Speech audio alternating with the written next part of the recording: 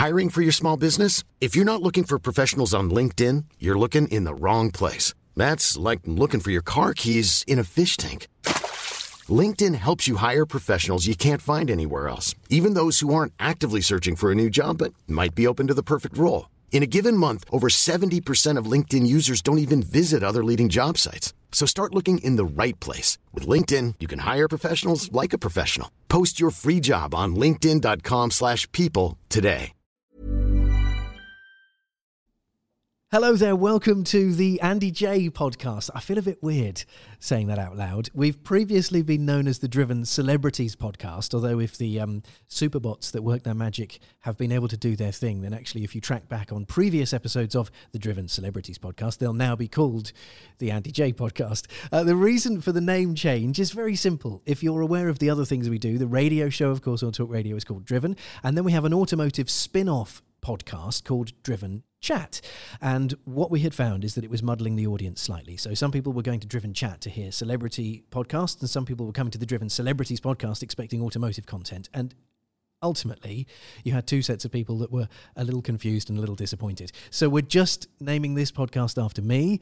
I'm really sorry, that sounds horribly egotistical. That's enough about me and my name. Let's talk about who's on the show, because I'm so pleased with our guests, and we thought we'd come in this first new branded episode with a bang. By the way, maybe in a few weeks' time we'll just change the name to Squiggle like Prince did.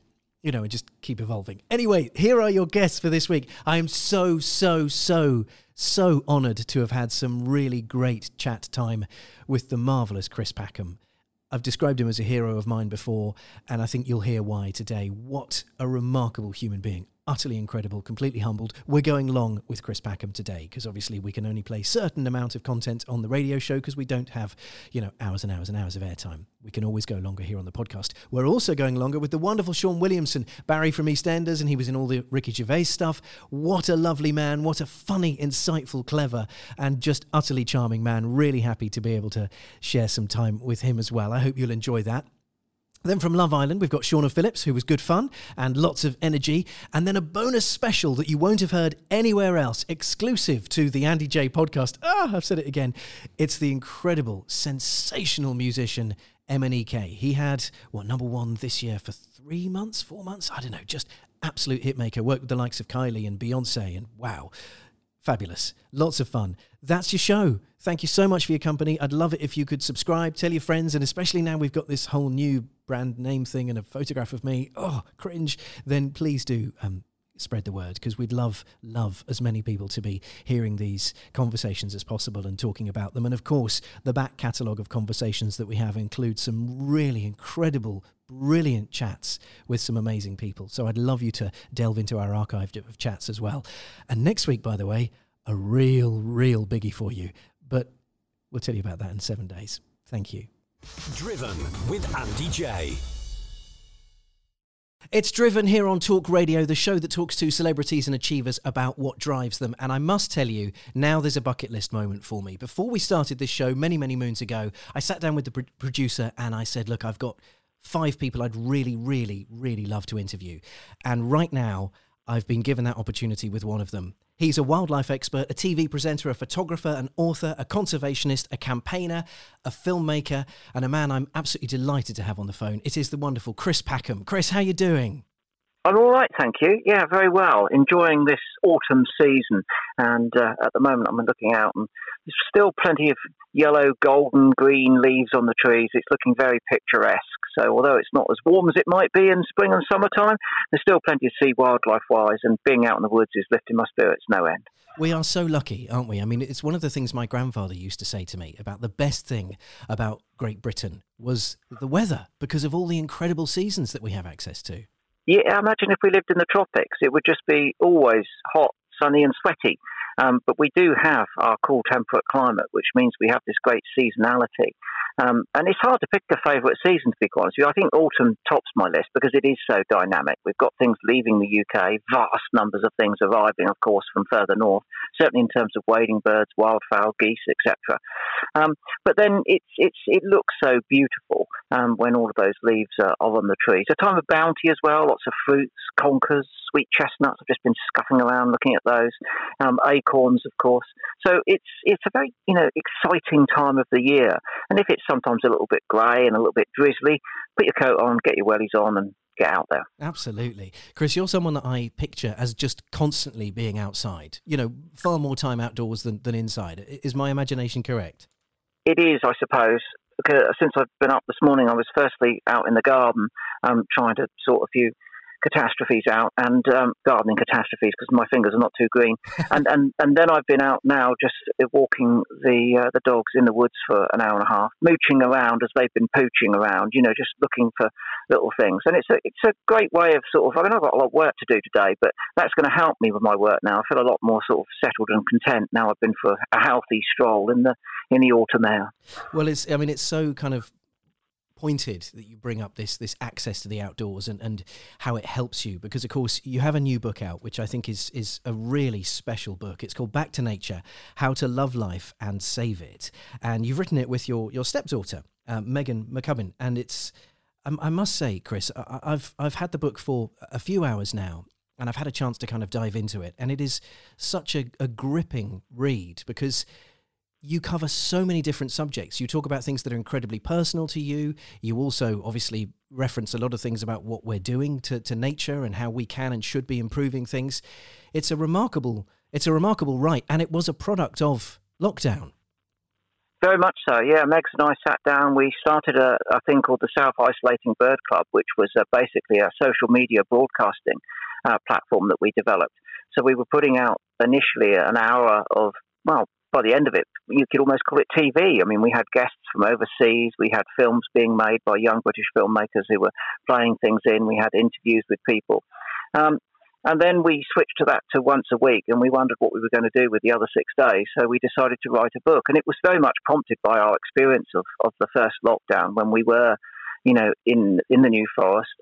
Like so many other people, we were going out just once a week to shop and look after my elderly father and Megan's grandparents, and then the rest of the time we were left to our own devices. So we turned to the keyboards, and Meg's has researched and written a lot of sort of scientific gems, those sorts of things that you're going to love to know because they are astonishing in terms of, new scientific discoveries about animals. I've written about, the benefits of being in the natural environment in terms of physical and mental health. But as you rightly point out, I feel, and so does Meg's, that nature gave to us in that lockdown. So many people took to social media posting pictures of the animals which they were, enjoying, the plants which they were identifying, and birdsong that they were listening to. And I just felt that, but we mustn't forget that we've got to give something back too. So there are a number of case studies in the book looking at things where I think people might have a false perception of how well nature's doing. And it's really important that we take a clearer view of it and do everything we can collectively to make sure it's retained and continues to be healthy and prosperous itself. Yes, absolutely. And you're so right. There's so many things we can and should be doing, and there's things that have really kind of stood out for me in the book so far, which I'd love to come on to. And I just wanted to point out as well, you've sort of mentioned that Megan kind of brings out these amazing scientific discoveries, and you have a more, if you don't mind me saying so, you have a more sort of human and real approach to it, your own personal feelings to it. I mean, some of the things that Megan's highlighted that have really stood out for me are what happens to birds when they're sleeping, and the sexual reproductive nature of worms and things. I mean, it's terrific stuff that I'd never thought of before. But one of the things that you've just sort of touched on there is the mental health benefits to connecting with nature. And if you don't mind, I'd like to read a little quote from the book that clearly you'd written, which really struck a chord with me, which says, "My access to nature unwittingly offered saved my life. I spent a lot of time crying in dark woods and rainy fields, but nature and wildlife soaked up those tears and sometimes even put a smile on my face." I mean, goodness me, Chris, that's such a powerful statement. Well, as a young person and through to my sort of mid-20s, I was struggling, to fit in with the world, really. And it was a very difficult time socially and mentally. And I did become very seriously depressed. But I thought that I was just going out into the woods and the fields because that's where the things that fascinated me most lived. And I'm sure, and they do, of course. But I was also retrospectively going there to clear my head and to find some space where I felt comfortable and I didn't feel oppressed or repressed or depressed. And I could go out and within minutes sometimes, just leave the rest of that world behind and enter another one, which was, almost instantaneously joyous and uplifting. And I still, like so many other people, get a thrill by sort of encountering nature firsthand. It doesn't have to be big and glamorous. It can, be as simple as the colour of a leaf, or the shape of a footprint left in the mud. These things can genuinely excite us. And we know now, of course, that a lot of scientific research has been done as to how, our interaction with nature is positive to us. And there is no ambiguity about it. We know that it improves physiologically, neurologically, our health. And we've also seen it measured that people who spend time, particularly young people, when they're in nature, their learning capacity is enhanced, their memory is enhanced, so many aspects of their lives are enhanced by being in that green space. And I think that as we move in, to a winter where there are going to be restrictions because of COVID, I think we must all remember what we did in the spring. And that was, we took our daily exercise. So many people took that in parks and footpaths along canals, wherever they had access to. And they had that little bit more extra time. And they actually, looked at things they'd seen for a long time, and they listened to things that they'd heard for a long time, and that's the difference. You so often you walk past things, you sometimes take them for granted. But in that period where we had that extra time forced upon us, as it were, people did just sort of think, oh, well, I've heard that song at this bus stop for years. Well, what is it? And they stopped to figure out it was a blackbird, and then they engaged with it, and the beauty of it, the simple beauty of a blackbird song at a bus stop was enough to punch through and put a smile on their face and motivate them to get really excited about it on Twitter or Facebook. And there's a clear message there. That is, nature's free. It's all around us. You don't have to be in a countryside. You can be in a city. Our cities, Manchester, Liverpool, London, Glasgow, they've all got lots of parks and green spaces, and there's lots of stuff living there. Some of the most exciting animals in the UK, in fact. Yes, absolutely. I mean, one of the themes very clearly in the book is that lockdown has helped us to reconnect and reprioritise. But Chris, you sort of go very far to say, it's not enough just to have a newfound appreciation for it. It's not enough just to be going, oh, yeah, I can recognise the birds now and I'm enjoying, smelling the flowers. We have to do more, don't we?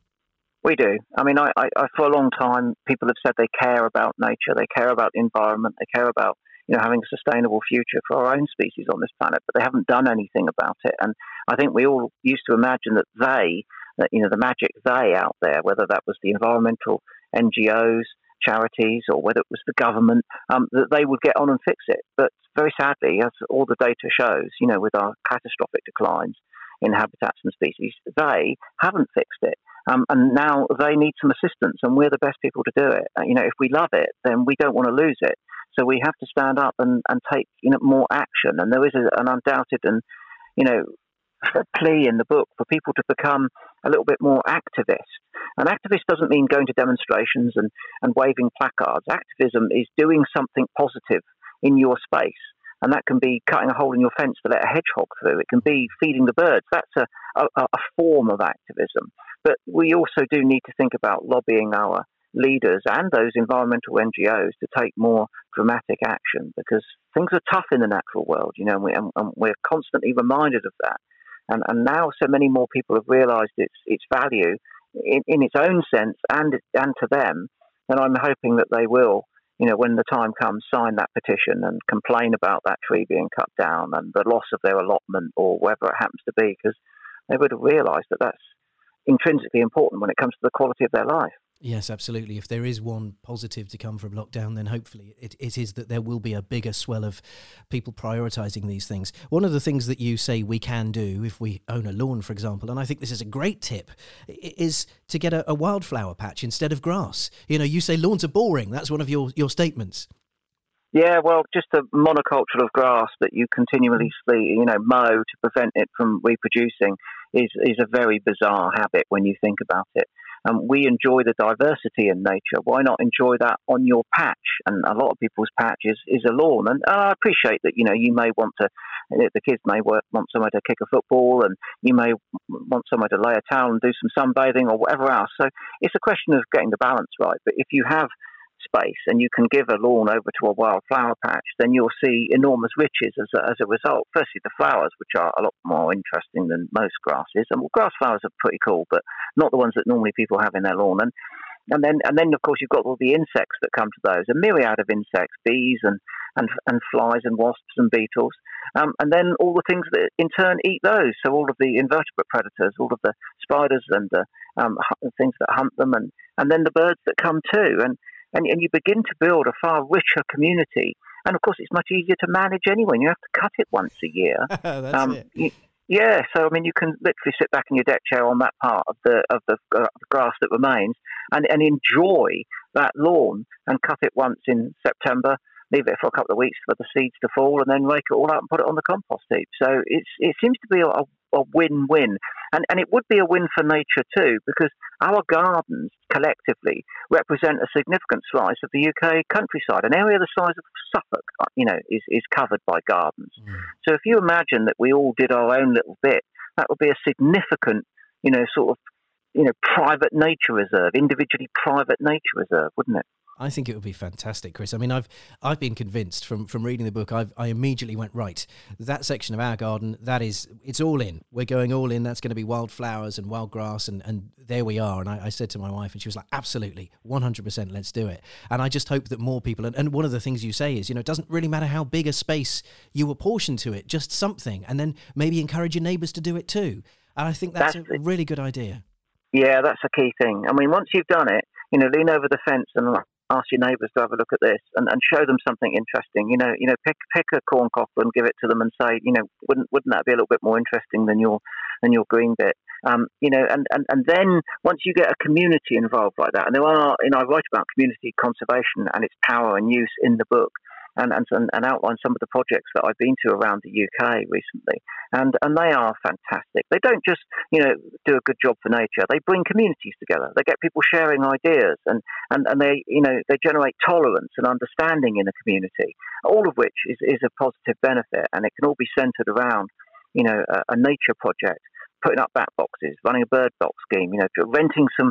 In Scotland, there was a brilliant scheme we looked at where a local community in a couple of villages rented a few hectares of land from local farmers, and they planted it up with wildflowers for insects in the summer and seeds for birds in the winter. And it was fantastic. Well, all the young and old alike. It doesn't matter what their political persuasion, their age, their colour or anything. They all just came together and mucked in, and it was great. A great commonality was shared as a sense of purpose. I absolutely love it, Chris, and so many of the themes in this book resonate so strongly with me. My sister's a psychologist for the NHS, and she's been doing a recent study about how people that suffer from trauma, mental health issues, PTSD, and so on and so forth, need to spend more time outside. And as such, they've actually discovered that you could actually take people just to a garden, to spend some time just gardening, not talking about their concerns or their lives or their worries, just gardening. And the benefits they would reap from that are huge. Yeah, huge. Just that contact with the soil. We know there are bacteria in soil which are a great asset to us. And we know that when we're in contact with soil, it can make us more content as a result of that. And those sorts of therapies are beginning to be more widely understood and thankfully more widely prescribed. And that, the natural health service, as I call it, is something that ought to be on every GP's list in terms of prescription. And of course, obviously, we need pharmaceuticals. We need drugs to treat certain illnesses and disease. We're not pretending that this is an alternative therapy, but it is one which you can use in association with all of those. And it's certainly capable of changing people's minds and making them feel better. And as I say, we see that in a great spectrum of society. Yes, absolutely, and you've benefited from it yourself, as we've discussed, and without even realising in the early days. Chris, what's your main take home that you want from people to take when they read this book? Is it that you want them to get active? Is it that you want them to have a greater appreciation? Is it that you want them to start lobbying people? If people take one thing from the book, what would it be? I'd like people to learn to love life and all of life. Not to be picky and choosy, and just like the blue tits on their feeders and and the squirrels in the park, but to realise that for life to work, it takes all sorts. It takes the rats, the pigeons, the cockroaches, all of those things which we sometimes call pests. It takes everything. And if people have an understanding that all life counts, then they will become more tolerant of those things which normally they would try and exclude, like the slugs and the snails if you're a gardener. You can get rid of those, and your lettuces might look a little bit better, but you won't have any songthrushes, and you won't have any hedgehogs, and you won't have any slowworms. And to lose the song of a songthrush, that beautiful liquid, trilling that they produce early in the season when they're singing, that if you're lucky enough to have a garden and you rob yourself of that song simply because you're intolerant of slugs and snails, then yours is a tragic loss. And so I would like people to become more tolerant and as I say, learn to love all life. That would be the takeout. That's a really important message. Chris, you're a man with huge profile. You've been on our TVs for as long as I can remember. I think the Really Wild show started in 1986, if memory serves, which seems like such a long time ago now. One of the things that I've always admired about you from the very beginning is that you have always put your profile to very good use. You have always shone a light on things that are important. Is that because you see it as a duty because of your profile? Well, I mean, that's my mission. I've developed that profile, and I have to use that as an asset when it comes to changing the world. I mean, the world needs changing. I need to change people's minds. If you can't change people's minds, you'll never change the world, and that's quite difficult because, just like you and I, we're not very good at changing our minds, the human species, but we need to do that. And I think that if I have some small platform, then I do have a duty to exercise my voice for creative change and positive good, because otherwise, what's the point? What is the point? For me, it's not a self-indulgent thing where I get paid to enjoy wildlife and wax lyrical on the TV and formally travel the world to see it. That would be entirely selfish. What motivates me to want to do that in the first place is to make that world a better place for that wildlife. So, the campaigning which I do alongside everything else is implicitly important. There's no doubt about that. I can't even countenance the idea of not doing it for the simple reason that I have to sleep at night. And I'm 59 years old. I'm running out of time to make that difference. So I'm working ever harder, as hard as I possibly can, in fact, to try and get people to change their ways and make the world a better place for wildlife and for humans too. You're a force for good, Chris. And you just said you're 59. I knew this because obviously I would research talking to you. When I read that, I don't believe it. I mean, you look at least 30 years younger. How are you managing that? I don't know. I'd like to say it was my clean living, but I suppose one aspect of it that has been permanently clean is the fact that I do constantly exercise outside. Maybe it's that. It's got to come down to good genes. My father, who's 87, looks a little younger than his 87 years as well, so I probably have him and my mother to thank for that. But anyway, if you need to get a bit closer, I can assure you there are plenty of grey hairs and wrinkles present. Even you must occasionally look at yourself in the mirror and go, yeah, for 59, I'm doing very well for myself. I try to avoid the mirror, to be honest with you. Shaving is hard enough work, and I concentrate on my beard line when I'm doing that. I'm not a fan of Chris Packham. Ultimately, my mission is to be a fan of what Chris Packham has helped achieve when it comes to conservation and environmental care. And at this point, I'm very keen to engage with as many and mentor as many young environmentalists and conservationists too, because they've got some brilliant ideas. There's some very gifted young people out there, and I think we should give them more space and let them take their risks and exercise their imagination when it comes to doing good things, because they are so much better at it than us old guys. And if we just extend a little bit of trust to them, they can do such good things. And that's what I spend quite a bit of my time now, is working with younger people to ensure that when 59 becomes 79 and perhaps doesn't make 89, that there's going to be young people there who have picked up the baton and will be running faster and harder and doing more good than I've been able to do. Well, bless you for that. Do you have confidence that the youth of today will be able to transform things for us? I do, yeah, I do. And that confidence has grown immeasurably in the last couple of years with the youth climate strikes. and the way that young people are realising that they, if they want a healthy world to live in, they're going to have to instigate change. And I, in a way, I entirely sympathise with the way that they're frustrated and angry with our generations who have, to a great extent, failed them. So to see them standing up to be counted is heartening from my point of view. And if I spend quite a bit of my time now offering my platform to young people. I'm a bit devious. I'll say to someone, yes, I'll come and give you a talk. And I'm thinking to myself, yeah, but who is more important? Whose voice is more important here? Is it my voice, which you've heard before, or is it the voice of this young person that's struggling to be heard?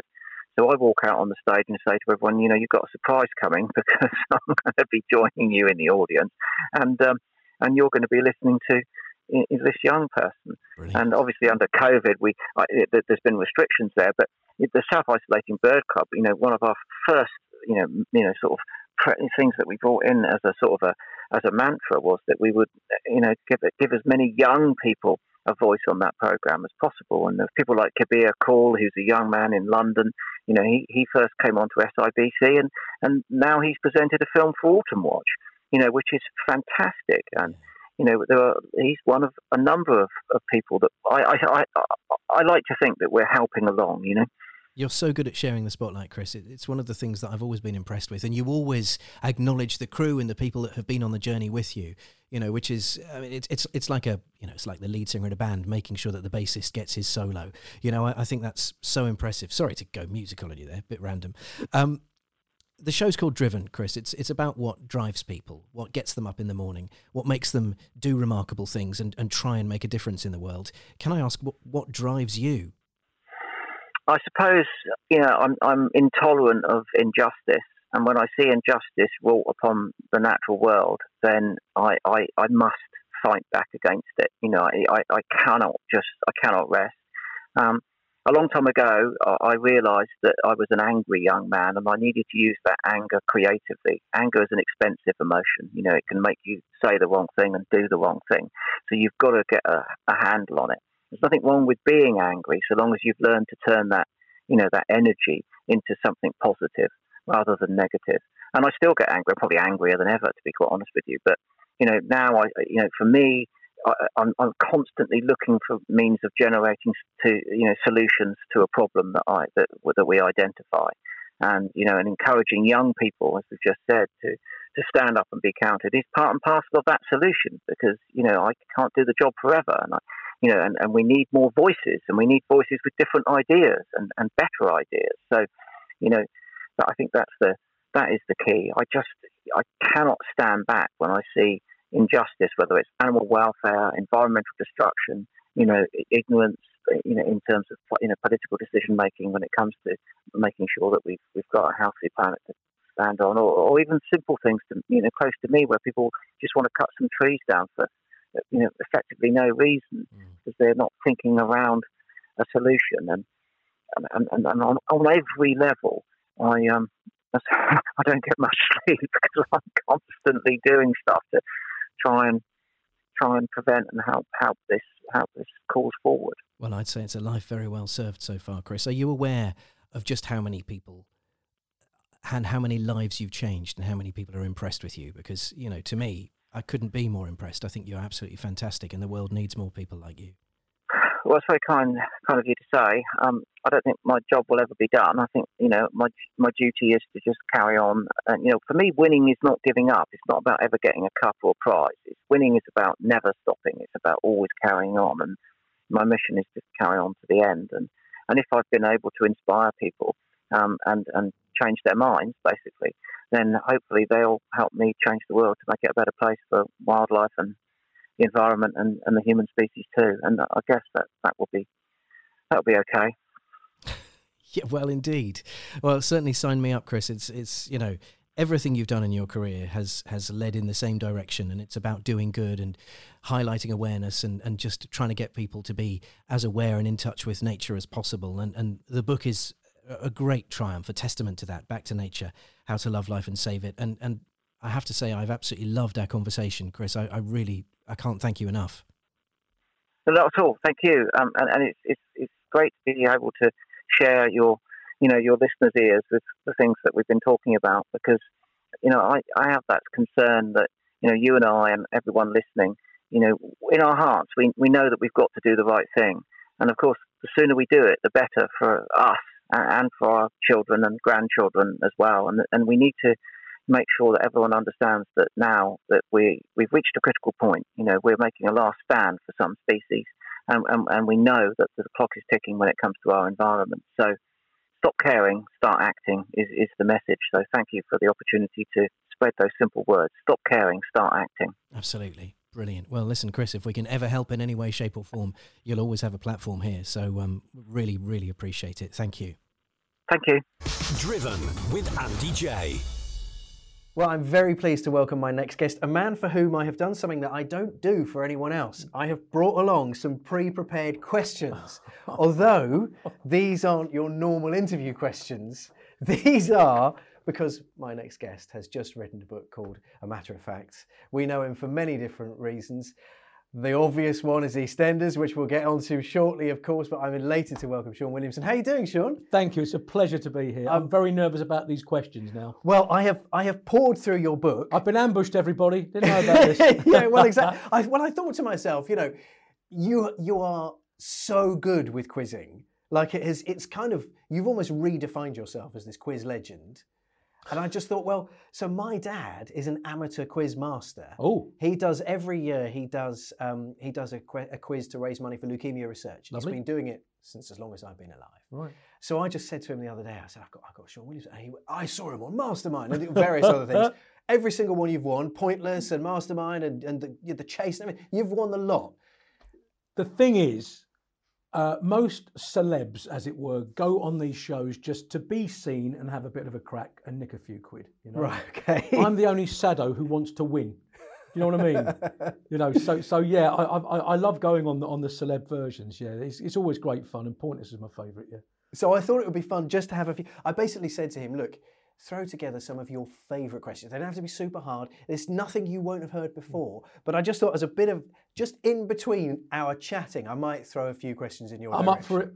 Like, shall I give you a starter? Okay, give me a starter. All right. Just to get the old grey matter going. Just to get I'm going to start with an easy one, okay?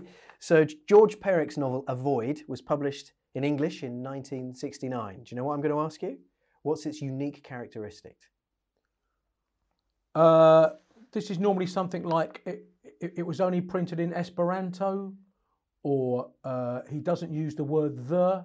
It's wonderful. These are good guesses, but it doesn't have the letter E in it. Oh, okay. All right. So there you go. That's fair enough. So I'm going to give you 8 questions. A nice gentle starter there, folks. I thought that was the easy one as well. I was like, he's bound to know this. Because like I have to check, because your book is so full of questions. Yeah. I mean, it's a wonderful, well, let's talk about it, right? Let's get this chat, because I want to know about the book, because I've now read it. It's a lovely memoir of the last 12 months of your quizzing life, but it also harks back to you managed to tell the story of lots of your life within, pub question, in the, having various different quizzes, etc., etc. This great ambition to be a quizzing grandmaster. Yeah, so what happened was, ever since my parents, I used to love a bit of Wine, Women and Song.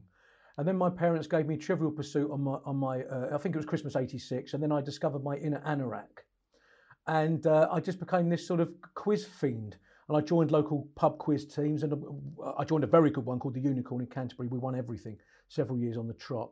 And then when EastEnders came along, I got a bit too busy, and my children were young at the time, a young family. So that sort of went by the by, really. And then, like we said, I managed to quiz through my association with EastEnders. I got onto Celebrity Mastermind, subject Richard Burton, managed to win that. Yeah. I was on there with David Blunkett. Yes, I remember. What a lovely man. Harry Potter, his subject was. And I had to help him to the seat, because there's a sharp drop in front of the seat, and they didn't trust his dog. So Sadie or Lucy, whoever it was at the time. So I had to help him to the seat. I was more nervous about that than the quiz. So that helped settle my nerves, really. And then brilliant. Anthony Worrell Thompson turned to me. We were just in a gap in the film, and he went, "I'm Richard Burton's godson." Seriously? Yeah. His dad was at the RSC in the 50s. Wow. So basically, I did all those. Pointless is my favourite. I managed to win it 4 times, 3 jackpots. But then early last year, I got a job with Al Murray called The Great British Pub Quiz. Yeah. Okay, it's on television. It was on Discovery Channel. And I was his brainy barman, so I'd take on one of each team in a round called Beat the Barman. So the subject might be African countries. So you'd start off? Cape Verde. Okay, yeah, very good. Morocco. Oh, Nigeria. And then we keep going until someone either bottled it or See, run I out tried of to be answers. fancy to The start Cape Verde's with, good. yeah. Oh, you frightened me there. You let a panic look in my eyes. So I let myself down badly on one programme because I hadn't prepared properly about the periodic table. Okay. And then a couple of weeks later, I was in my local pub, and the landlord, Fred, he always runs his questions past me. If he's done a quiz I haven't been able to attend, he'll run and pass me on a quiet Monday lunchtime.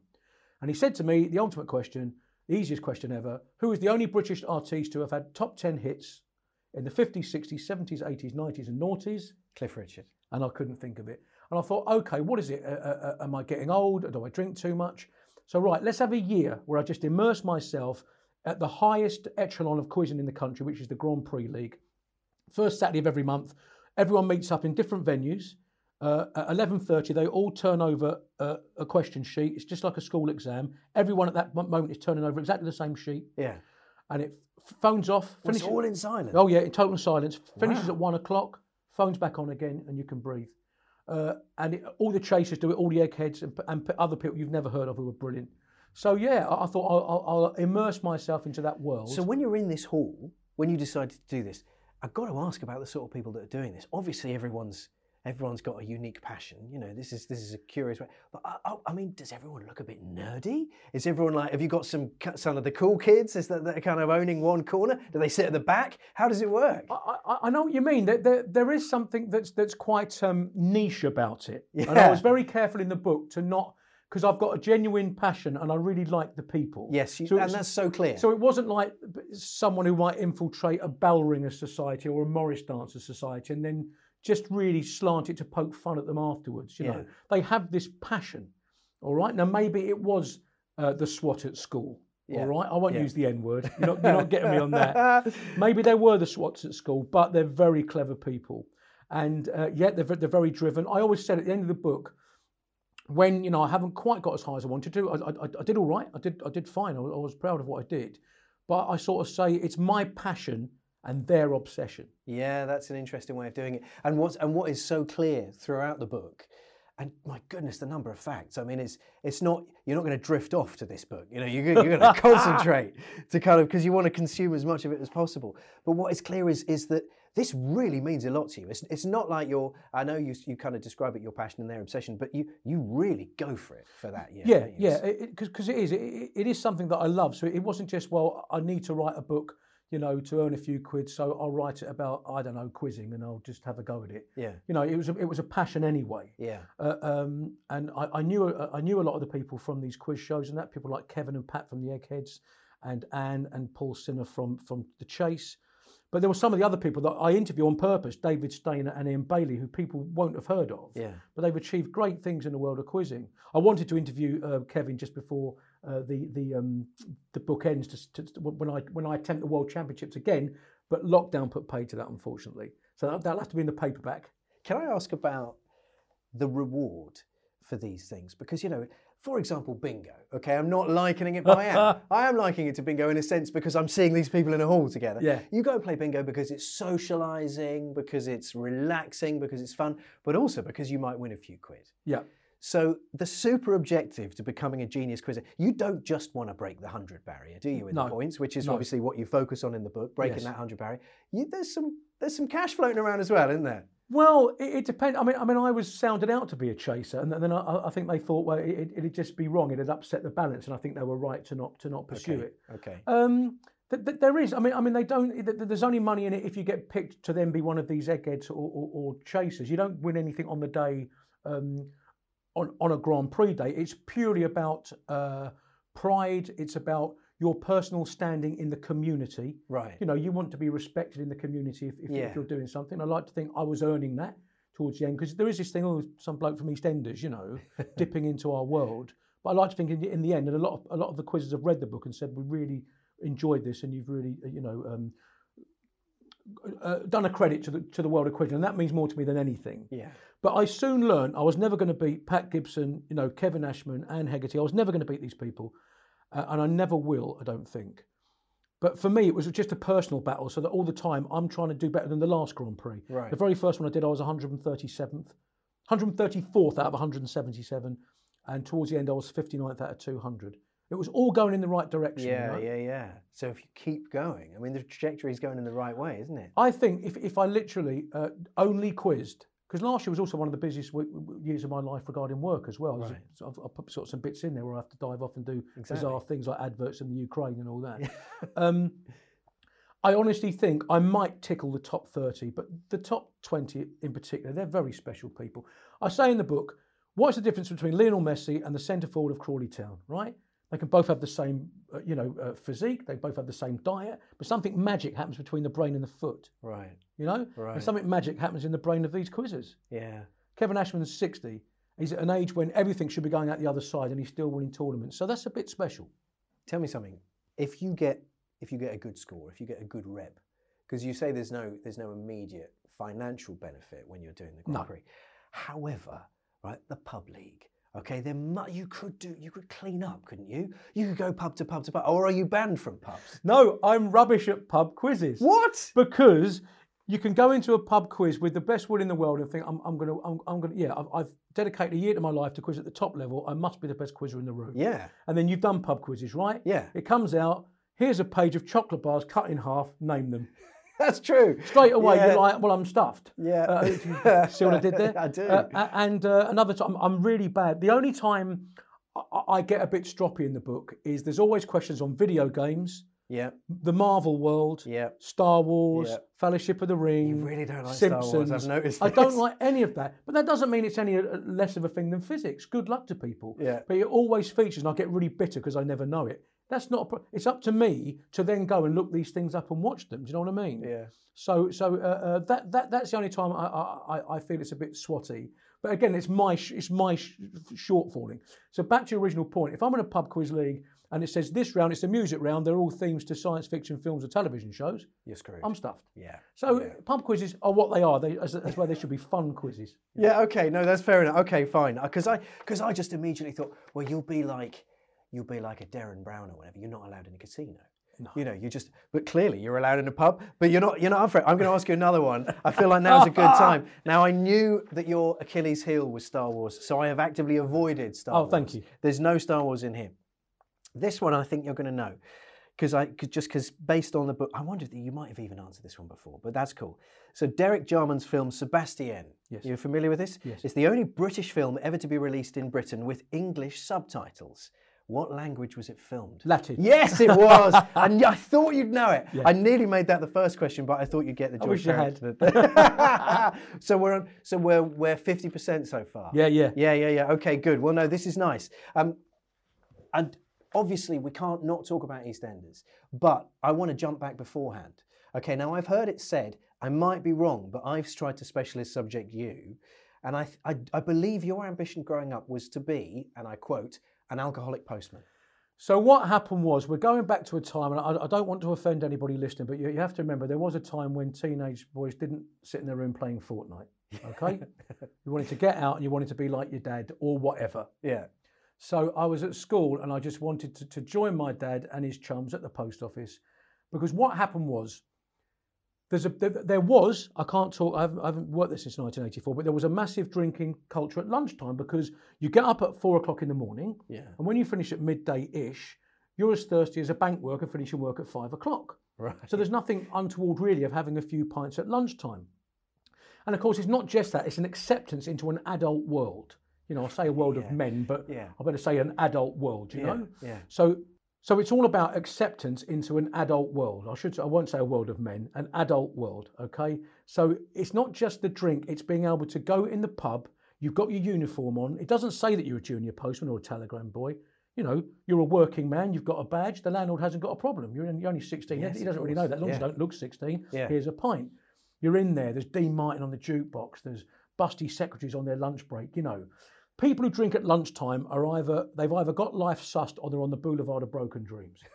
And for a while, I thought, I've got life sussed. There's nothing quite so decadent, be honest, as drinking at lunchtime. There's a lovely thing about it, isn't there? You know, and you watch everyone else have to go back to work and all that. So it was the whole package that came with it.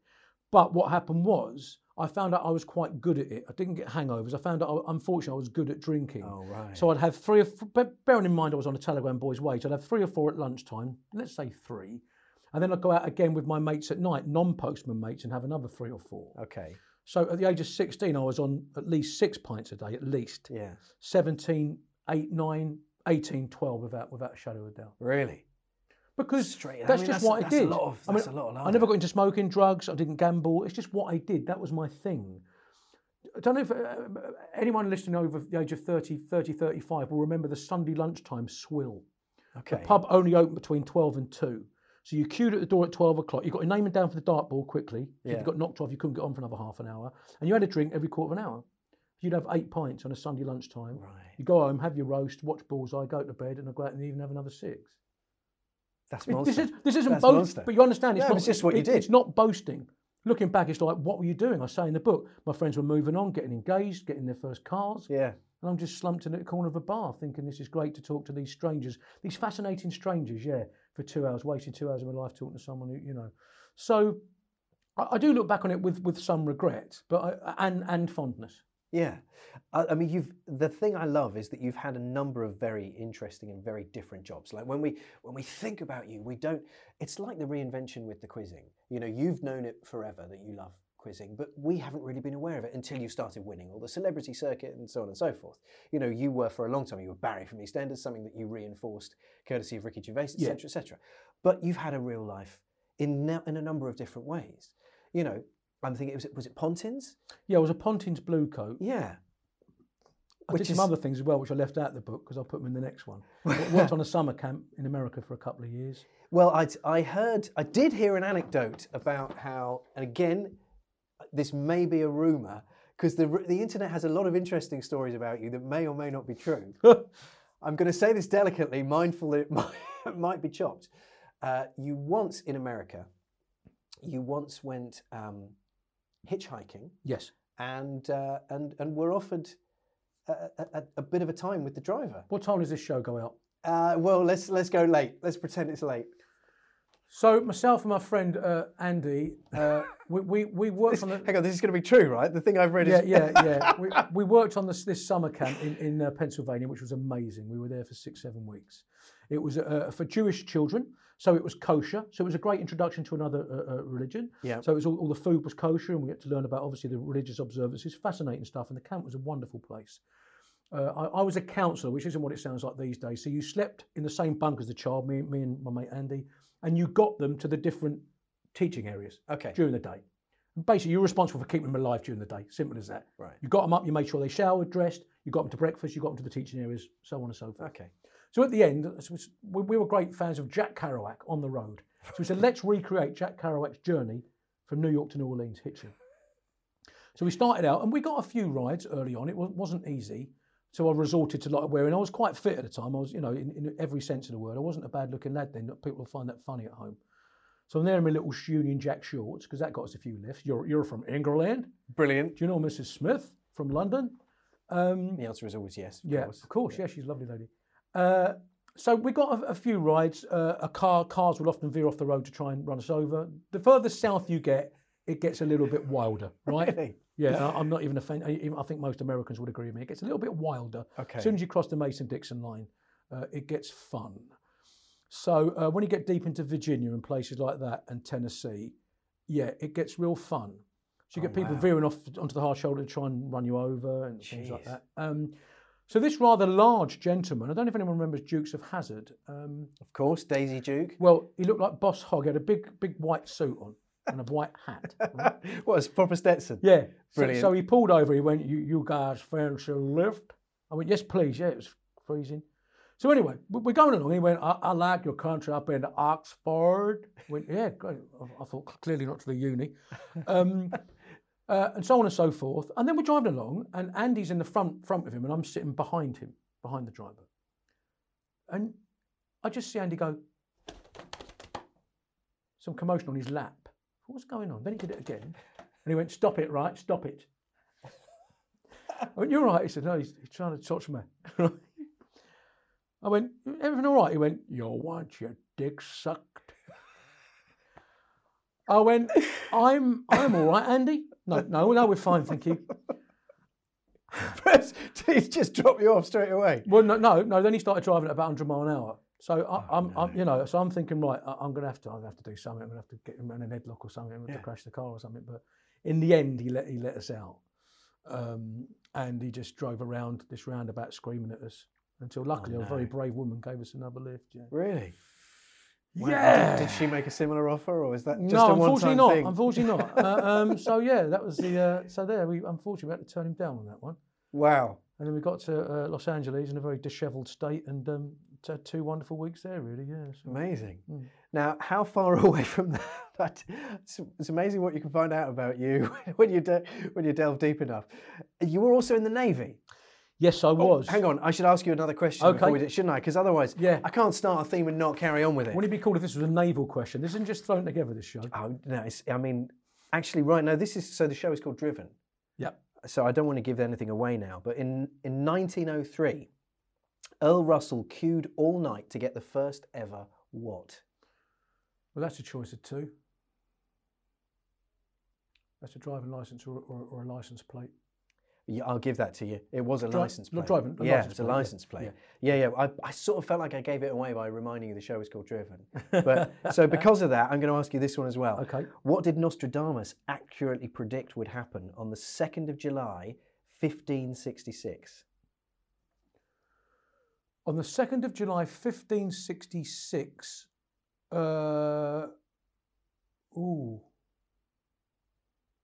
That's during the reign of Elizabeth I, not the Armada. No, his own death. Oh, well. He predicted his own death, guy. And he was right, yeah. Okay, so we're still believe that, or did he just top himself? He might have just gone, do you know what? He's like, no one believes me, everyone thinks I'm a failure, so he just took an overdose of an untraceable poison. Yeah. Yeah, he was brilliant, that Nostradamus. Yeah, but then he's dead. What's the point? Nailed it. What might can as you well do? be alive and hated. He's got a few things right since though, as well. Though, to be fair, I think he made a lot of predictions. I'm going to make 1,000 predictions now. We'll just see if 2 of them come. Some of them will come up. Yeah. So the name. So then, tell me about the name, because this was an interesting one. If I remember rightly, again, you got stuck in a position where you were in the Navy when you didn't really want to be. So what happened was, I'm doing all this drinking as a postman, but even I realised that my life is going nowhere. I've got to do something about it. So what can I do? So I thought, don't worry about the cars. It's not a problem. So like I said, I was in the Navy, going nowhere, drinking too. So like I said, I was a postman, drinking too much, life going nowhere. I thought, what can I do? I thought, all right, I'll think about the armed forces. I looked at the old Marine and parachute training. I thought, nah. So I thought I'd join the Navy. They get around. They're all sort of jolly chaps. So I thought I'd become a helicopter pilot. Because the Falklands had just happened. Prince Andrew was a helicopter pilot. Remember this? And he always had a bit of fancy on his arm. Never sweated. No, never sweated. He was as cool as a cucumber. Yeah. I wanted to be like him then. So I thought I'd join the Navy as a helicopter pilot. Right. Everything, passed everything, great. I got a place at the Yeovilton or Culdrose, the training camp for them. Last thing was the medical, you're colourblind. I said, right, okay, what does that mean? It means you can't, but basically you can't do anything interesting. You can't kill anyone. You can't, I'm only joking, but you can't do anything like weapons, helicopters. You can't. Don't worry about it. Honestly. So I just start the thing again. The mics are really good. Okay. We go all over the place doing this. No one knows. Then they found out I was colourblind at the medical. Okay, the last thing they did was the medical. They found out I was colourblind. I said, well, what does that mean? It means you can't do anything remotely interesting. You can't fly helicopters, fire machine guns at people. You can't stoke engines. You can't do load missiles. So I said, what can I do? You can be a storesman, a steward, which basically trains you to be a silver service waiter at a hotel, a cook, or a writer. I said, what's a writer? They said, it's like a pay accountant, really, a secretary. Oh. So I thought, I'll be a cook. And then at the last minute, I said, no, I'll be a writer. I hated maths at school. Don't ask me why. Don't ask me why I picked a writer. So I got in. Part 1 training was great, firing guns, marching, all right, I wasn't very good at a lot of it, but it was interesting. Part 2 training was just like dismal. It was just like pay accounts. And, and even then computers were coming in. How many writers do you need on a ship now? Well, yeah. You don't. You get paid by back transfer, don't you? So I could sort of see where it was going, but because I was over 18, I'd signed on for 7 years. I thought, I'm not doing 7 years of this. So then it's how do I get myself thrown out honourably? I'm not going to prison military prison Colchester. You just get beasted. Right. So I looked at the options and I thought, you know, I'm just going to have to keep failing this same test. So I got backclassed, it's easy for me to say, and I had to wait 2 weeks for the other guys to catch me up from, you know. So then I retook the exam, got a lower mark. Then they know you're up to something. Oh, do they? And then they're like, you're not going anywhere. We know what you're doing. We're going to break you. We're going to keep you in. Okay. Then I had to wait 2 weeks for the next class, got a lower mark. They said, we know what you're doing, Williamson. But in between, they tried their best, bless them, because I cost them a lot of money. Yeah. So they sent me to C. I thought, great. But then the first morning, I was woken up at 4 a.m. Chef's gone ill, you're the cook. I said, I can't do a boiled egg. You're in the kitchen. So I had to rustle up breakfast for about 70 people. And we're out in the ocean, and all the cupboards are flying open, all the pans are flying out. So the first person got a decent breakfast, and the next two was all right, and the last bit was just roadkill for 60 odd people, and everyone hated me. They sent me up a mountain to go climbing up a mountain on an expedition. You got lost? We got stranded. We got stranded because we were climbing up. We didn't have the right equipment. We kept climbing. It started snowing like it does up these mountains. Snowed, and we got totally. And one of the lads slipped and fell over the edge of a cliff. We just started screaming on the way down. We thought, well, he's dead.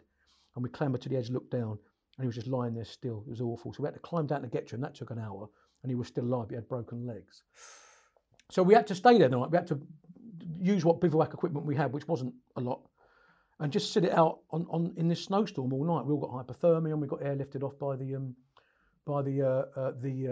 RAF in the morning. They loved that, the RAF. Save the Navy. Winching sailors off of a mountain, yeah. And they sent me boxing without any training. And I got battered in Ross-on-Wye. We stayed in the SAS camp the night, Stirling Lines. And then they took us to the venue, and I could see my opponent warming up. He was like a blur. His fists were a blur. And I thought, I've had this. I'm just going to have to, I'm going to have to steam him the first 20 seconds and just try and knock him out because I'm stuffed. And he was just jabbing me head off, so I just kept hitting him in the nuts, and I got myself disqualified. So the Navy did their best to try and kill me in many different ways. And in the end, they gave up, and they said, he said, just go. He said, well, what are you planning on doing next? This is my officer. I said, I want to be a Butlins Redcoat, sir. He said, piss off, Williamson. Brilliant. That's amazing. Right, I'm asking you another question before we get into the big E. Right, where are we at? Oh, yeah, okay. You're going to know this one. Maybe I should change it. No, you're going to know this one. What did Charles II in 1662 allow on the English stage for the first time? King Lear? Women. Oh, women. Oh, of course, yeah, women. Oh, I'm getting mixed up. It was George III they banned King Lear because the king was mad.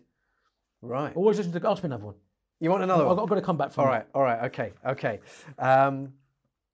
What did Sammy Davis Jr., Peter Falk and Rex Harrison have in common? They lost an eye. Yeah, they were all one-eyed. Yeah, very good. All right, we'll carry on then. Sammy Davis definitely due to a car crash. Who was the other one? Peter Falk and Rex Harrison. Rex Harrison only had one eye? Yeah. Really? Yeah. I didn't know that. Yeah, there you go. There you go. Yeah, well, he was one-eyed. Good job we didn't say what did Rex Harrison and Peter Falk have in common? If I'd started the other way. It was Sammy Davis Jr. that gave it away. Yeah. Well, it's in there. You got it. So now you are, I think you're definitely out on top now. You've answered more correct than you. You're over 50% now. I'll have to go back over it and do it. We've got 2 more to go. But here we go. We'll come full circle now. So you then went to acting school. Yes.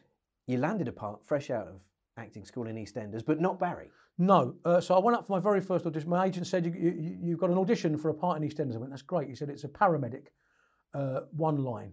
Oh, okay. But they used to repeat it on a Sunday then, you see, and you got paid again. So I got like 450 quid. It's amazing, three years of starving at drama school. Yeah. £450 a lot more money in 1994. So I think, great. So I went up, and he said, the director said, right, could you read your line? I went, they're on their way. He went, great, thanks for coming. Thank you. And then Major said, you got the job, well done. I said, oh, that's brilliant. He said, you're also driving the ambulance. Oh, no, I can't drive. So I thought, what do? Do I own up and risk losing the job, or do I just get a crash course off a mate and just wing it? Brilliant. I thought, a crash course of driving an ambulance? Yeah. And then I thought, no, I'll fess up, And they went, oh, all right, I'll see what we can do. And then they said, well, you can be paramedic number 2. He's got 16 lines. See? Ooh. So when the part of Barry come up, they remember paramedic number 2. Yeah. Also, my agent said, 6 months later, you got the audition for the part of Barry Evans. He's going to be, they hope, a permanent character. Your audition's Thursday. I said, I was at Pinewood Studios working Wednesday, Thursday, Friday. I said, I'm up here working. You know I am. Can they try and see me next week? No. Yeah. At the end of the day, Wednesday, the first AD came up and said, we don't need you tomorrow. I said, get me the audition. That's the second big stroke of luck. Amazing. Third stroke of luck was they gave me a character breakdown. It said, Barry is a big, good-looking blonde fella. His friends call him Golden Boy. I said, right, they've taken or what? And they said, no, the actor who was going to play Roy has dropped out and Tony Cornter's taken over and Tony Cornter looked more like my dad than my own dad. Third piece of luck, right?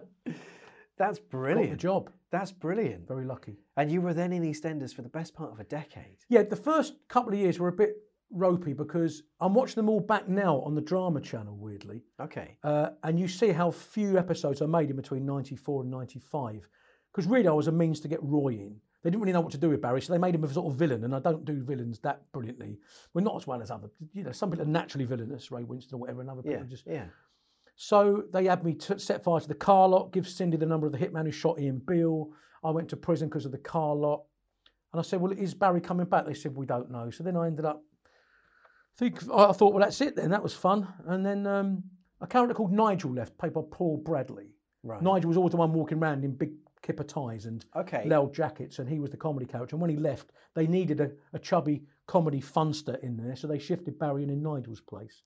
Nice. And I went back in, and that's when I got busy. So the last 8 years were good. I love it. And then after EastEnders, because obviously everybody knew you from EastEnders, and actually back then, I remember I was talking to Kevin Kennedy recently. Yeah, Corey. And he was talking about the viewing figures back then, because you only had 3 or 4 channels. Yeah. So you're looking at 20 million plus every night tuning in. So, you had a huge number of people watching you over the, over the eight years. So you weren't just a household name. You were in the public's affections. You were Barry, to all intents and purposes. They only knew you as Barry. So I imagine you still get that everywhere, which is why it was so interesting that you then played on it, quite significantly with Ricky Gervais, etc. I mean, back to your original point, you're right. We used to get 12 to 15 million people on a bog standard Tuesday when there wasn't even a murder. And if something big happened, it was more like 20. Yeah.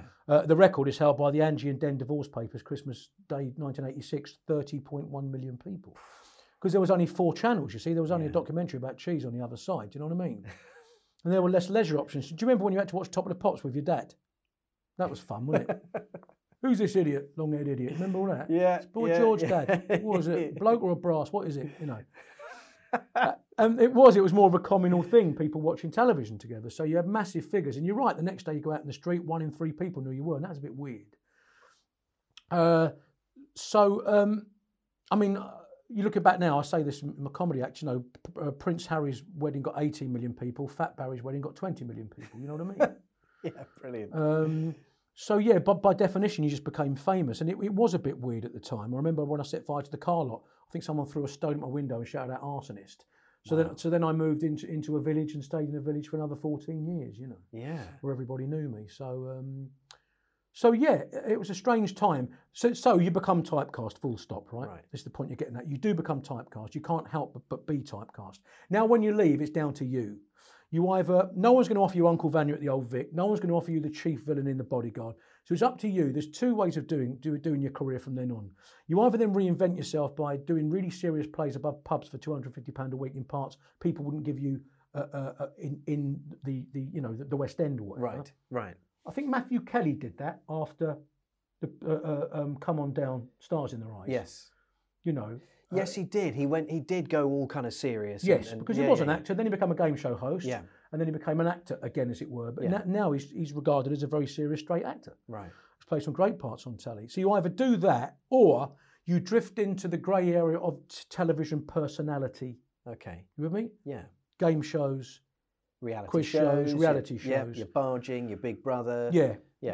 And that's the area that I went down. I had a young family, I needed money, so I couldn't just hang around to wait for the offer to go to the RSC or make a movie.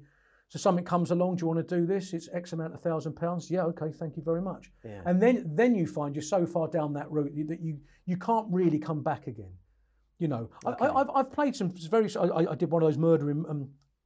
I did one of those, I won't even say it, I can't remember it. If I come up with it now suddenly, I'll insult them. But that was quite a serious role. and other parts in Casualty and Holby. You can get away with it on those shows because you're the guest actor. But, regarding, the villain in the next series of Bodyguard, you ain't going to get the call. You're not going to get online a duty. No. I always say it only takes one brave casting director to cast you as a rapist or a kiddie fiddler. I'm not even joking. And suddenly Barry's gone. Right. You with me? Right, yes. If you play the part well enough. Yes. But it's someone trusting you enough to do it. Yeah. Yeah, so so with that in mind, therefore, when Ricky Gervais is calling you up, you're obviously going to say yes, but nonetheless, if I remember rightly, at least for season 1 of Extras, your character name was Barry from EastEnders. Yes. So you must have known you're playing into that. Yes, big time. You're kind of separating yourself from that role in Line of Duty or whatever even further, aren't you? Big time, because they phoned me up and they said, look, we'd like to be in this series called Extras, because I'd love The Office. And they said, you will get the mickey taken out of you, but we all will. I said, well, who's all? He said, Ben Stiller, Kate Winslet, Samuel L. Jackson. I went, You're too right. You know what I mean? Too right. Well, you got to do a scene with Bowie, for goodness sake. In the second series, the first series, I was just in the office with Stephen, which was wonderful. And then when the second series dropped on the mat, not all emails then, kids, I was out and about with Bowie, all sorts of different scenarios, and it was wonderful. And then we did the Christmas special. And then they put me in something called Life's Too Short with Warwick Davis. Yes. And I went out on the road as a cabaret act with Les Dennis and Keith Chegwin. It was just fun. You think, all right, I'm typecasting myself, but who cares? You know what I mean? Yeah. What a laugh we're having. Yeah. And I've had a laugh and I've done some fun. You mentioned something called 5-Go barging, right? Right, yeah. I was on a barge for 2 weeks. I was woken up in the morning with a cup of tea by Lord John Prescott. Come on.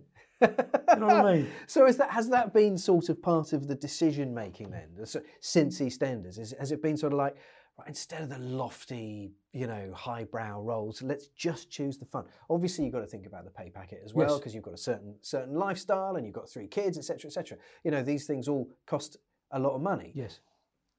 But it does strike me as that there seems to be something that has defined the choices you've made after EastEnders, and that is that they have been a bit of a laugh. Yeah, it is difficult. It is difficult. I know I can act. I remember certain scenes that I pulled off very well in EastEnders. Yeah. Every now and again, you're asked to pull off a biggie, whether it's breaking down crying, and all that sort of thing. And I always managed to do it. Typical bloke. I always said to the director, look, do my close-up first. Right. Because I've got, I've got 2 takes in me, do you know what I mean, of really breaking down and all that. Yeah. And they did, and I always nailed it. I'm not being big-headed, but I did. And if nearly everyone in soaps do, that they're very good actors. Called upon suddenly to do the breakdown scene or whatever, or a big comedy scene, or they always nail it, I would say. So it's there, but as I said, you understand people not queuing up to have you as a murderer or whatever, or a spy. You understand that. Yeah, but you can change that, as you've said. So no, not after lockdown. Well, you'll be seeing me in lots more fun things coming up in the next couple of years. Excellent. Well, let's get on to that after the next question. Okay. Right. This is my favourite question of all. What is SPAM an abbreviation for? Spiced and preserved ham. Bingo. Love it. Okay, I'm going to give you, while you're on a roll now, I'm going to give you the last one as well, because I like this one too. King George IV. So we're looking at 1763 to 1830. Right. He introduced an innovation in footwear which was widely copied and is commonplace today. What was it? An innovation in footwear. It can't have been the heel, because he was a short man.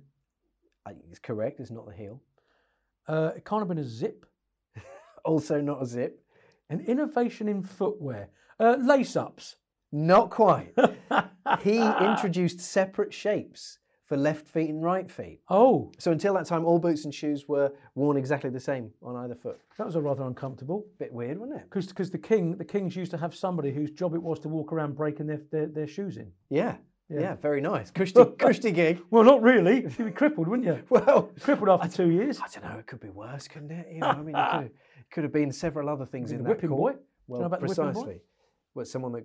Well, no, go on. So if a young prince, the young prince or heir to the throne misbehaved, they whipped some other poor little sod. It wasn't the prince. God, that's not. I mean, yeah. So we're hoping that the prince became friendly with him, so that he'd try and prevent them. But if he was a sadistic little, then it wouldn't bother him. So yeah. Damn. Yeah, I'd rather break in the shoes. Yeah, I think so. Yeah, I'll take the shoes. So come on, Lee, you've alluded to the fun things coming up, because obviously coronavirus has changed everyone's everything. Well, no, what I meant was, it was so skint after coronavirus, there'll be lots more fun things coming up because I'll be going, I'll do it. I'll take it. I'm going to change my answer phone message to, I'll do it. Well, in that case, you've obviously phoned me before and heard what I do. So, I mean, has the phone been, I mean, it must have been ringing because of who you are, but what sort of things can we expect to see from you in the next, I don't know, 16 months? I honestly think, I hope to God another book. I really do, because look, I don't want to be depressing, but if these lockdowns keep happening, because the way that I earn my crust in between filming is I do cabaret and stand-up comedy on P&O cruises. I do Warner's holiday camps. I do Warner's holiday hotels, festivals. Yeah. So if we keep getting these outbreaks and lockdowns, we're stuffed. Right. We're stuffed. So I honestly could do with becoming an author who can also act and do stand-up comedy, because at least you can work. Yeah. And people will always need to read during lockdowns. I've been deadly serious. I mean, it's a nightmare. That's a really good it's point. a nightmare. So I want to carry the writing on. I really do. So, but regarding, look, if a fun thing comes up, whether it's the jungle, whether it's Strictly, if they want me, I'll be there. Yeah. Because to me, you're lying on your deathbed, thinking, I'm really glad I waited 6 months for the phone to ring to get Uncle Vanya, and it didn't. Do you know what I mean? I do. Whereas I was on a barge with John Prescott and in the Big Brother house for 23 days, but it paid for me to get remarried and get a mortgage on the second house, and I had a good fun. Yeah, absolutely. No, too right. I mean, just a random one for you that's a little bit political. I'm not trying to draw you out here, but we heard Rishi Sunak saying, people in the arts might need to retrain.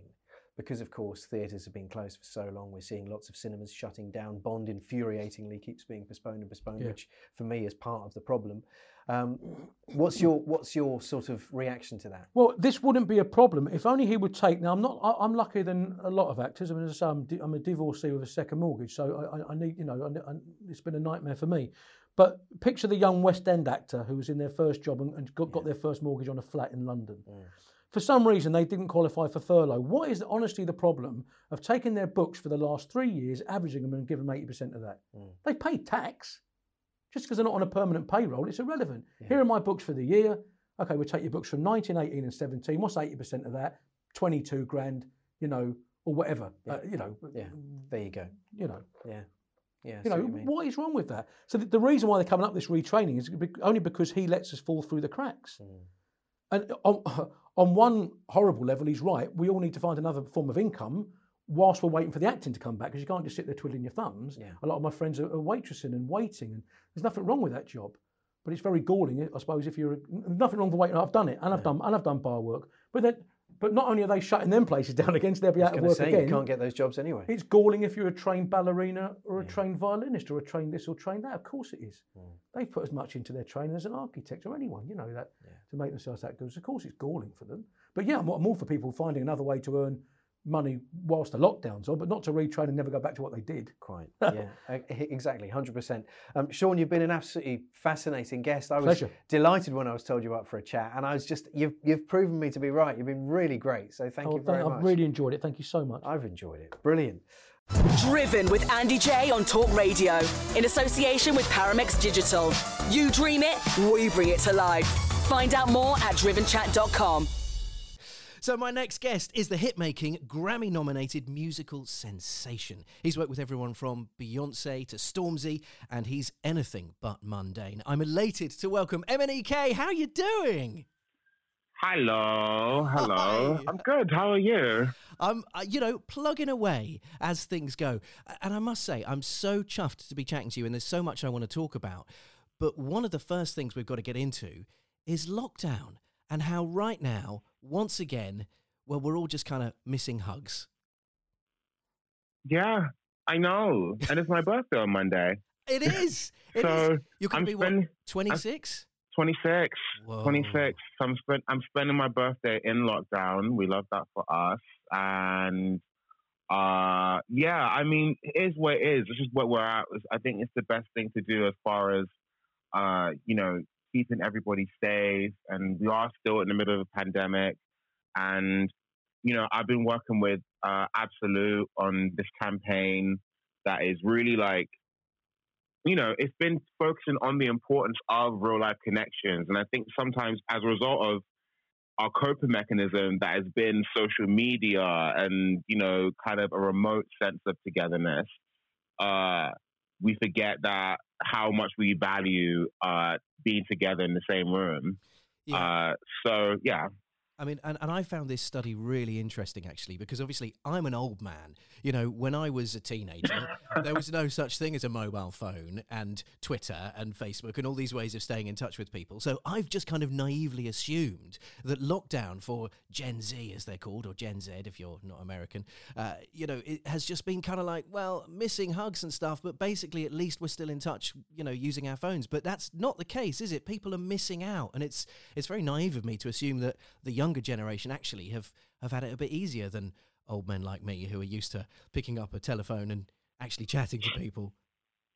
I mean, this is not to say that, you know, it hasn't been a plus in this new age to have social media and to have ways of connecting with friends. I mean, like before lockdown, there was definitely a time when I'd be talking to a friend and I wouldn't see them for a few months, and it would be like, oh, I feel like I'd seen you like last week because I saw your story yesterday. You know what I mean? But you know, now it's very different. And I think as a result of not having the choice, you know, to do that per se in a lot of ways, we've kind of, it's worth not taking for granted once we can be together again.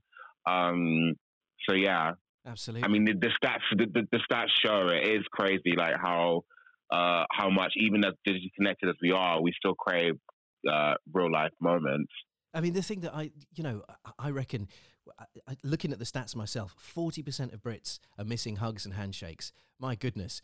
Who are the 60% that aren't? I mean, you know, that's like, isn't that all of us? I mean, I don't know. Maybe I'm alone in this, but I love a hug. You know, some people aren't really affectionate. Like, some people don't do the whole hugging and all that stuff. I mean, I love a good hug, but I've had to be like, it's more like a hey and bye and leave the room, as a, you know, just as a result of everything that's been happening. So yeah, I miss a hug. I bet, actually, do you know what? I bet you're a really good hugger. You look like you'd be an amazing hugger. I do like a good hug, yeah. But, you know, pandemic. Have you got like a way of, because obviously right now we're locked down again, but there was a period where, you know, life was moving again and businesses were, so I'm hoping and assuming you were back in the studio working with cool people, laying down some grooves, etc. And so have you had moments where you've had to kind of say to people, you know, it's the elbow bump or nothing? I mean, I to be a bit more distant in as far as like sessions go. I've been working a lot, and you know, I think I've been in situations where I've been around a fair amount of people, and you know, constantly wearing a mask, sanitizing, doing that whole bit. But you know, it's a shame, but it's the reality of it all. It's just us coping with it. Yeah. And I've enjoyed going back into work. I think I was able to do the Zoom writing sessions, and that was cute. And I guess we'll do that more in the new year if this lockdown is extending. But yeah, I mean, there's nothing like real life. There's nothing like that being in person and together.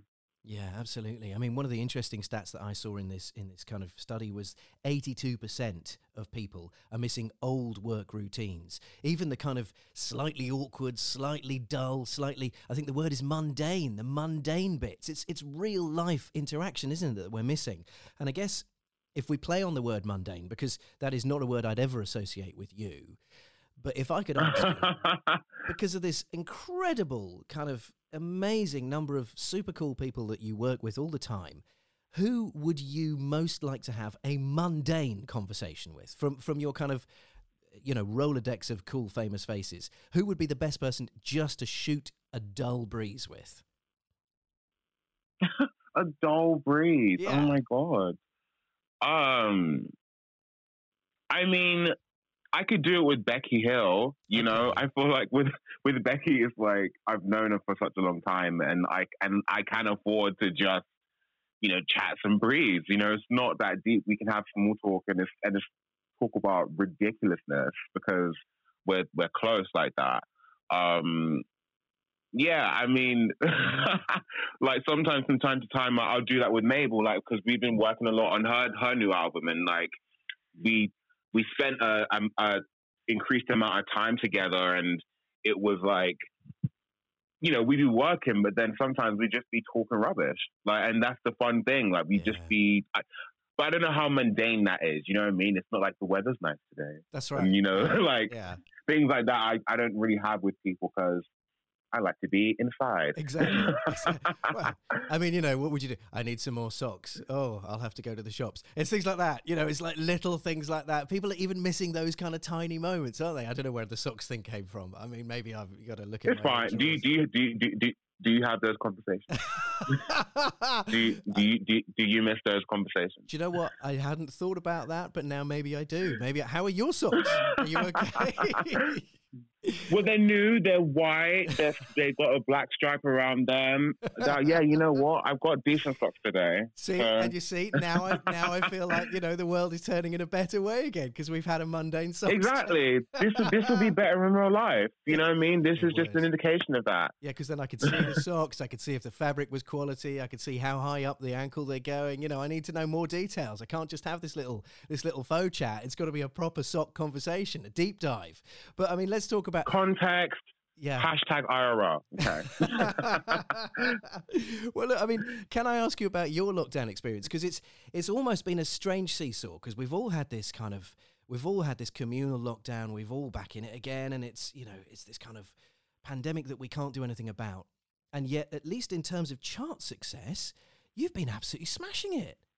Is that a kind of weird thing to... What do you know what I mean? I mean, Head and Heart's been incredible. What a hit. What a hit. And it was, like number one for forever. Like, basically, lockdown starts, Head and Heart, number one forever. Amazing. Well done, you. Is that quite weird because of... It's a huge thing to celebrate. You can't go and celebrate. It's a massive achievement. You're able to do a few stories on your phone about it, and that's kind of it, you know? Shouldn't you be out there living it up? You know, I mean, there's also been, you know, the KSI record, Really Love, that came out last week, and the Little Mix Sweet Melody song, those both went top 10 last week, and I co-wrote on those, and, come on. You know, it's been a weird time not to be able to celebrate it all, but, you know, that time will come, and I think there's so much happening this year, like, as far as work goes. I've been able to, like, we were able to do Strictly and, like, able to do, like, little things like that have been fun and ways to uplift the song. I guess, if anything, you know, sometimes when you're in the promo schedule for a song or for a record, you'll go into here and there and everywhere in between.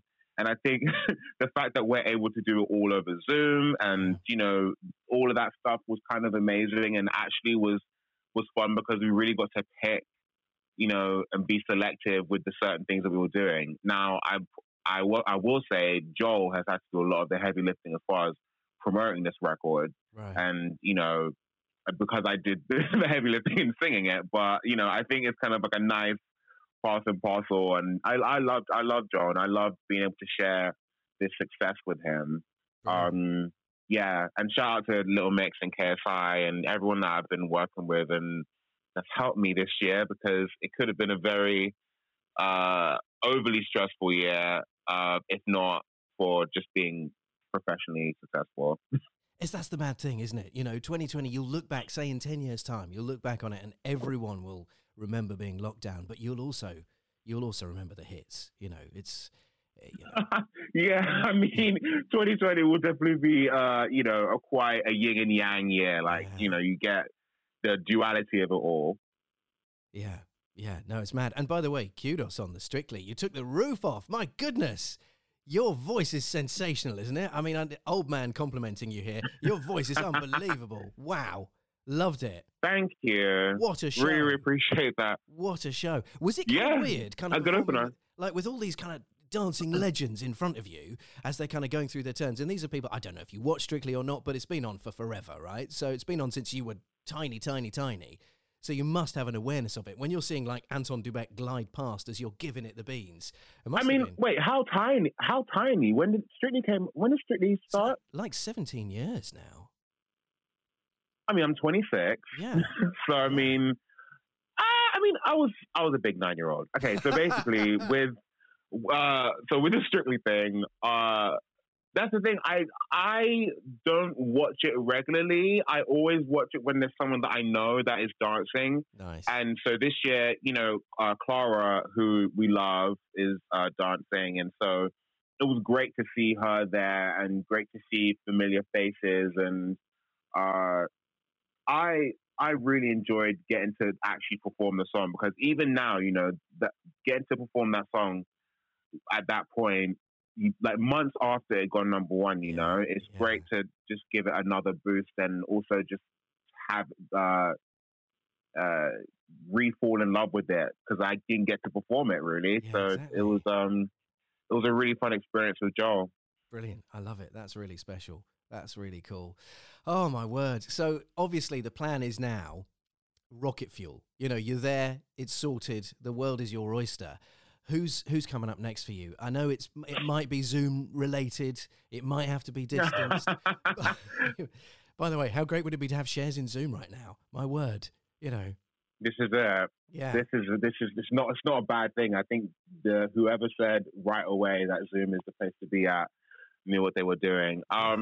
You know what? I think for me, it's just to continue doing what I'm doing, to continue being excited about music. And I think I'm in a different point in my career now where it's just the priorities are different. You know what I mean? And I think that it's all about me being happy and excited about the things I'm working on, whether it be the music thing, whether it be, executive producing things, or, even this Absolute campaign we've been doing. I'm all about just doing things that really bring me happiness and also, put out good messages. So that's the main objective. And I know it may sound vague, but, it very much, it's real. It's a vague world. That's right kind now, of where I'm right? at. None of us know what's coming or going at the moment. Tell me about the Absolute campaign, though, because there is a lovely thing that's being created, isn't there, that will hopefully bring a sense of community together for us all. Yes, there is. So, there's a mural being made, and, the thing about it is that it's such a fun thing that we're doing, and it's so great that we're teaming up together, and there's great people alongside. I saw that advert the other day, and I saw, because the way that we've done it, the way the campaign's been done is so fun and interesting, because we obviously couldn't be in the same room. Yeah. You know what I mean? We, because this was in the middle of like the lockdown, and, we were able to really cosplay us all being in the same room and having that together moment. And I'm just so excited to really be able to celebrate the real life connections, and, the artwork that we're planning to do, it's in collaboration, with fans of the brand, and, I can't wait to be a part of it. I'm also really excited to see the advert. Yeah, I'm really excited to see it. I think it's going to be amazing. And I love that you sort of talk about you had to cosplay with the others, because you know what that gives you as well, right? That's like another skill. That means that you could potentially become like a Marvel Avenger, because that's how, like, you're Chris Pratt and everyone fights the bad guys, right? I mean, I don't know if I have all the chutzpah to do all that, but either way, I think that's a good read. Why not? Take it. What would your superpower be? Just like, while we're here, might as well. It will be disappearing. It will be disappearing. I'll just fade out. You know what I mean? I just it wouldn't be a sudden like, okay, I disappear. It will be like, I just fade out of the shot. That's amazing. Well, look, my last one for you, because you've been such a delightful guest and I've really enjoyed our chat. The show is called Driven. It's about what drives people. And in this current pandemic, people are struggling. People are having a tough old time of it. And sometimes it's not that easy to get up in the morning and just keep going. So how have you just been able to keep a smile on your face, keep focused, and not just kind of given into the couch, hit Netflix and never moved? Well, I can honestly say that I tether between doing that and just finding the chutzpah to just get up and get on with my day. And I think for me, it's just having, even though they're not physical right now, just having positive messaging around everything you're doing. Even with social media, truth is, we are so in control of what we want to see on social media. And there's so many things that can really bring us down. And there's so many things that can really just keep our mood up and give us that much needed serotonin. I try to, steer closer to things like that and to just keep my optimism up in that way, and also remain excited about music. And music has always been my therapy, as far as beyond making it, even just listening to it, because I'm a fan first. So those are all bits of therapy for me. When in doubt, get the tunes on. Period. Brilliant. It's been an absolute joy. Listen, I wish you every success for the future. I hope the campaign is going to be massive. Thank you. I'm sure it is. And happy birthday for Monday. Have an amazing locked-in time. Thank you so much. I appreciate it. Enjoy yourself. It's been an absolute pleasure. Take care. Driven with Andy J. It's Driven here on Talk Radio, and it's time for my final guest of the week, and that's Love Island star Shaughna Phillips, as she's the up-and-coming dating guru. Now, Love App Happen have said that you have 16 bad dates before you find the right one. Is that right? 16 bad dates. That's like a good run. That's good for me. I don't know if I've had 16 dates. That's a pretty... Well, maybe that's the thing then, Shaughna. Maybe that's the whole point. Maybe by the time you get to 16 dates, then you're sorted. You found the one. Yeah, I like to set the bar very low. And if I only ever have 15 dates in my life, then I literally can't have 16 bad dates. So that's where my thought process is coming in. That's a good shout. Well, look, I want to talk about some of the details on this, but I've got to ask you about you. You sort of say that you're quite... I mean, does this mean you're quite difficult to date? Are you very, very selective and very, very picky? I am. I think I probably struggle more with the kind of the fear of striking out, I suppose. And if I don't date, then I can't foul at dating. Wow. And I think that's my issue. I think I've got more of a fear of actually just doing it rather than the fear of it going wrong. And you do only learn from the mistakes and from the things that go wrong. So I think that's going to be my motto for 2021. I'm going to just write 2020 off and start again. I think most of us are doing that, to be fair, Shaughna. But I mean, for someone that's like pensive, which is what you've just suggested around going on dates, to go on Love Island, that's bold, because it's not just you seeing the kind of learning process of your dating, but it's all of us. I think me being a bad dater and me going on Love Island literally sums up my life. I don't know how it happened. I thought I was going on a 2-week inclusive, and I ended up going on Love Island. If you're going to foul, do it nationally. That's how I like to look at it. Do it in front of the nation. Brilliant. Well, look, I mean, some of these statistics that are around these 16 bad dates are quite incredible. So I've got to ask you if you've ever done this, because of course it needs to be known. 57% of Brits admit that they have to make an excuse to leave a date early because they just know it's going really badly. Come on, how many times have you pulled out the old, I'm just feeling a bit peaky now? Yeah, no, I have done that. but I do think that I'm not an advocate for lying, but to lie in order to save someone else's feelings, I am all for. So I would rather say, I've got an important meeting tomorrow morning, rather than you are absolutely painful. Yeah. No, I get that. But then I've got to go home. There's like another way to do that, though, isn't it? I mean, 36% claim they've had a home emergency. I mean, that's vague enough to be anything. It could be as much as my bed needs me. But then this is the one that worries me, Shaughna. Like 1 in 10 have said their pets have died to get out of the date. I mean... No. That is my rule in life. You don't fake a death. Too right. Because God is listening. Yeah. And listen, Dempsey is a member of my family, and they're actually family members that I would joke about that than I would my dog. Yeah, great uncle whoever. Yeah, he's never liked him much anyway. It's a good reason to cancel Henry III. So come on, what sort of excuse? Because isn't it just easier, Shaughna? According to this, most Brits kind of know if a date isn't going well. I've obviously just been very naive, or alcohol has always changed my mind about these things. I've never really had a clue until after the fact, and this is going back, like I say, decades, because I'm a very old man. But isn't it just easier if you're having a date and you know it's not working? Isn't it easier just to kind of look the person you're with in the eye and just go, do you know what? It's not really right, is it? I'm not really feeling it. Shall we just call it now? Oh my God, absolutely not. I mean, it is. That is the better thing to do and the noble thing to do. But I have never claimed to be noble, and I just can't I couldn't do that. I would feel so bad, and I would much rather someone say that to me. Like if someone said to me, "This really ain't going well," I'd take that like on the chin. I'd accept that. But I couldn't do it personally. Really? Lie.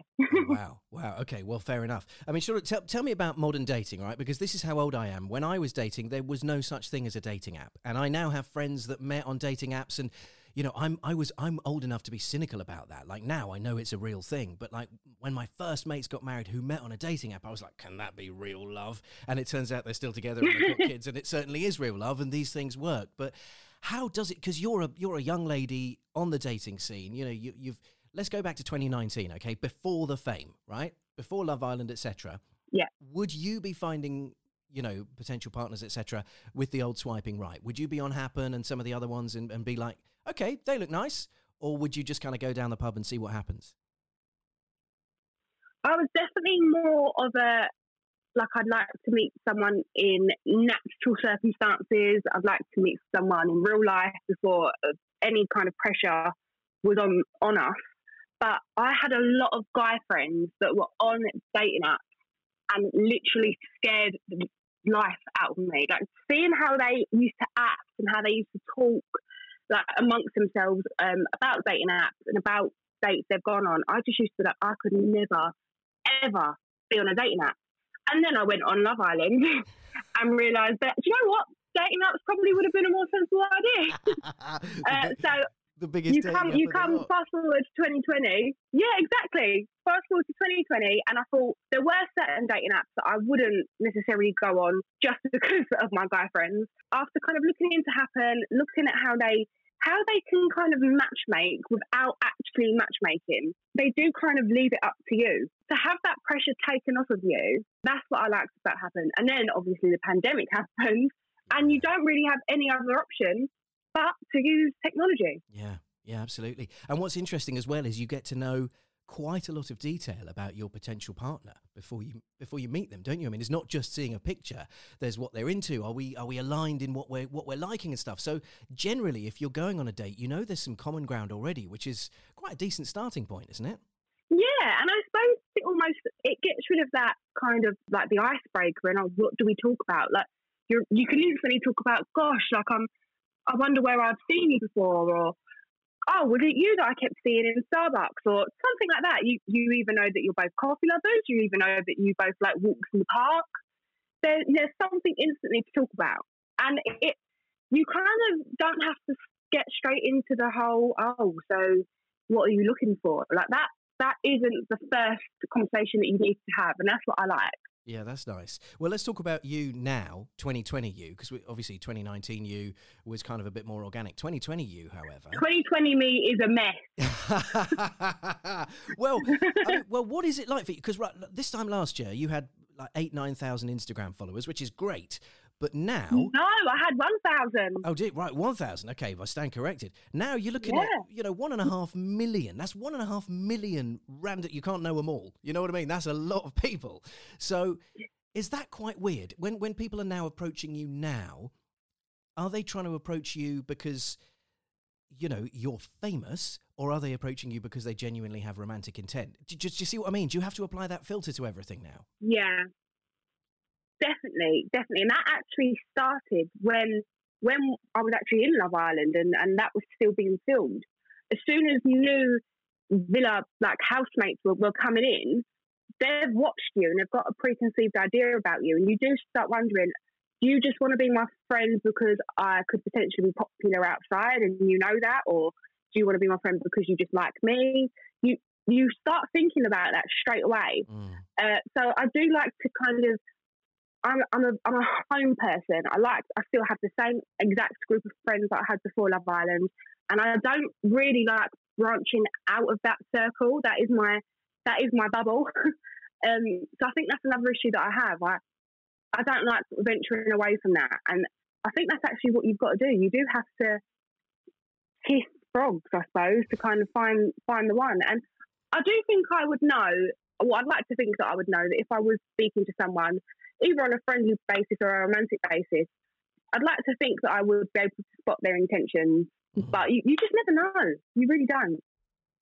I've never been more delighted to be married. I've never used dating apps before, but it sounds like if that's your thing, Happen sounds like a good place to start. Now, that's it for this week's show. I've got to tell you about the next couple of weeks, though, because I'm so excited.